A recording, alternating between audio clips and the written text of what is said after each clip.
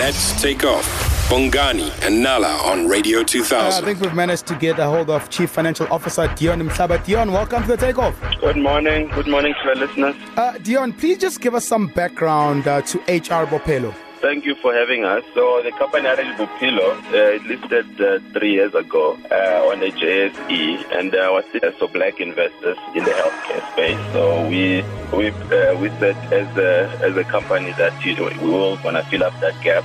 So that's what we've been doing for the past 3 years. We bought 9 hospitals. One of our company is managing another 9 hospitals in the South African market.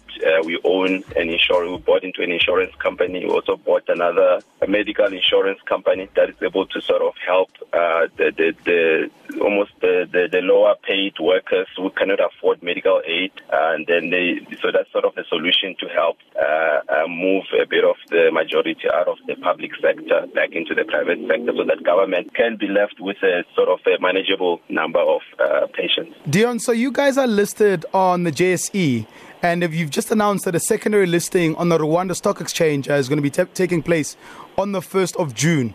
Why Rwanda? I think most companies, we're not going to be like many companies that move from South Africa and they go to Europe or go to other continents. So for us, obviously, Africa is home. So we live by African proverb that, you start at home first. So you fix the roof at home. If there's a lake, everything, you start at home. So this, for us, Rwanda is really that part of the extension from the South African context, and take the story and moving it into the rest of the continent. Yes, Rwanda is the first part. It gives us access to the eastern part of Africa. It gives us access to few countries where we can now expand our investor base. And we want this company for Africans to be proud of, to know that, this is an African company that is looking at African solutions. This is a company where we want Africans to say this company will improve the investments in Africa, and that's what we want to focus on in the continent. Now, as RH Bophelo, you guys own over 20 hospitals across South Africa, and you guys have offered 5 of your hospitals in 4 provinces, to help fight COVID-19. Why did you guys think this was important? I think we have, we think why the number is 20 hospitals. So we saw a need in terms of when COVID started, we already know government is already having to deal with 85% of the population. Yeah. The government hospitals are full as is.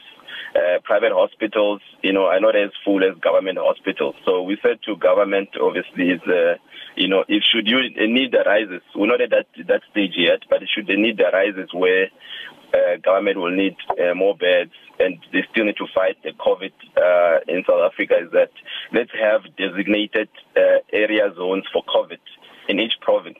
So we offered 5 hospitals in 5 different provinces to say government should a need arises in these provinces. Yes, you can use that facility as a designated COVID facility. The reason why, because you don't want to have a hospital where there's TB patients, there's other type of cancer patients, in the same hospital. So now you're going to risk all the patients that were there for a different disease now to have to contract COVID disease. So if you look at what even China did, for example, remember when they built that big hospital? Yeah. That was just a COVID hospital.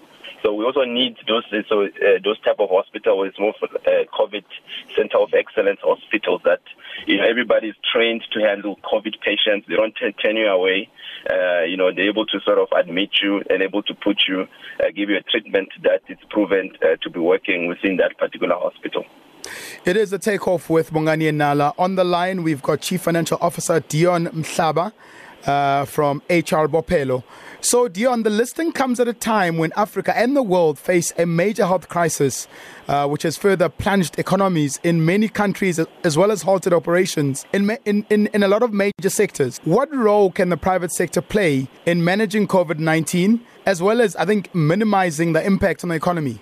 Yeah, I think obviously government has been playing a lead role there in making sure that the economy doesn't suffer severe, and hence even the lockdown. Yes, we might think the lockdown punish the economy. But the lockdown was there actually to save the economy, because the economy is about people, not necessarily money first. So the government put its people first. So yes, we need to transition back to the economy and position South Africa and the continent, in the forefront. I think what we've learned now is that what we need more than ever is that the continent needs to start self-sustaining. They need to start producing.